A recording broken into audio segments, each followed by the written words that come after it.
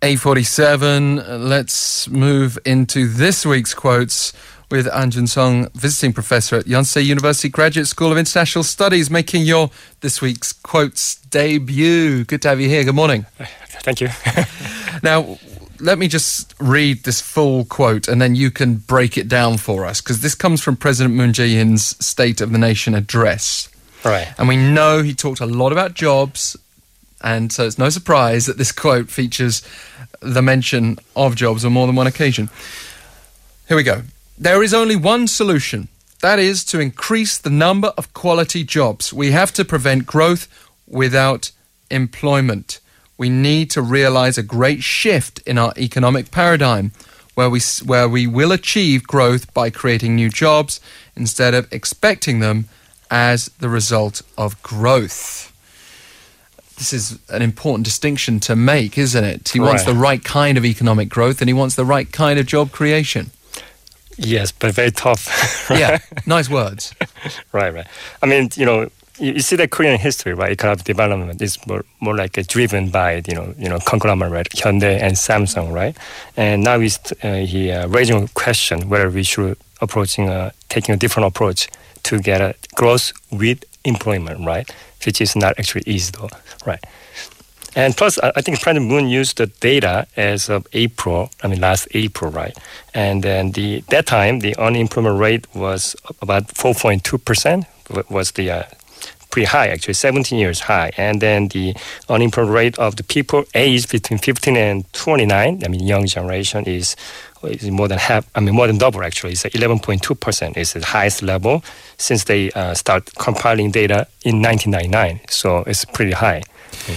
It seems so. So let's talk a little bit more about the job policy, because we know a lot about President Moon Jae-in's stance that he wants to have this 11 trillion won budget to lead public sector job growth. But this quote obviously encompasses private sector as well. Mm-hmm. And it seems to be trying to explain to people his bigger goal, because there maybe have been some complaints about the fact that, on the one hand, they're talking about supporting smaller businesses.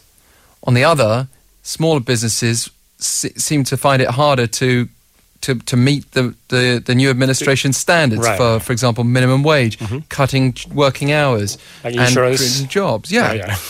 So, is this a paradox? Is this an impossible scenario to create? I think every new government, right? Every time there's a new government, they always talk about creating a new job. I think same thing in Korea and other countries, right? And the problem was that I think one thing struck me when I watched his speech was that he talked about public sector, right? The government employee position, right? I think one of the main arguments made by the opposition party is about that the increasing job, at the public sector, does it really help young generation in reality? And because you have to pay tax, and the tax money goes to the government, right? You pay more tax, basically. So there was in the long term, there might be the questionable, but I think they're trying to do something. It's kind of beginning of administration, right? They try to do something, but we have to see what happens. Actually, it's very very difficult job to do. We are after all a capitalist society as well. Right. We I guess have to be careful what we wish for with handling the private sector. Right, because if you got too deep, there will be some trouble, right? Because when I say traditionally, Korean government was quite active, like promoting industry, and they have a very close relationship with the private sector. But that these days, even the Chae right, the issue, right? Yeah. You see that if the politics kind of too much involved with the economy, the companies, private companies, there'll be some bigger problems actually sometimes. So I think they're very careful, because nowadays you can't say you have to hire some more people, because means that you might have out of business because you have to pay so much money and salary and even the mandatory insurance, everything, right?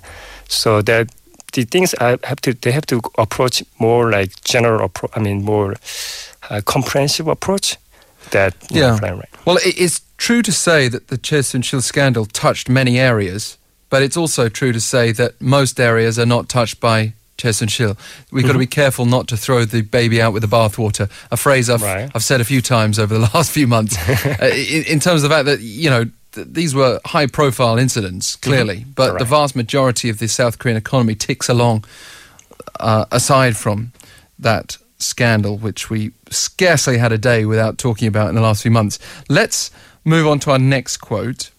And this is actually a presidential office press release regarding the South Korea-US summit at the end of this month.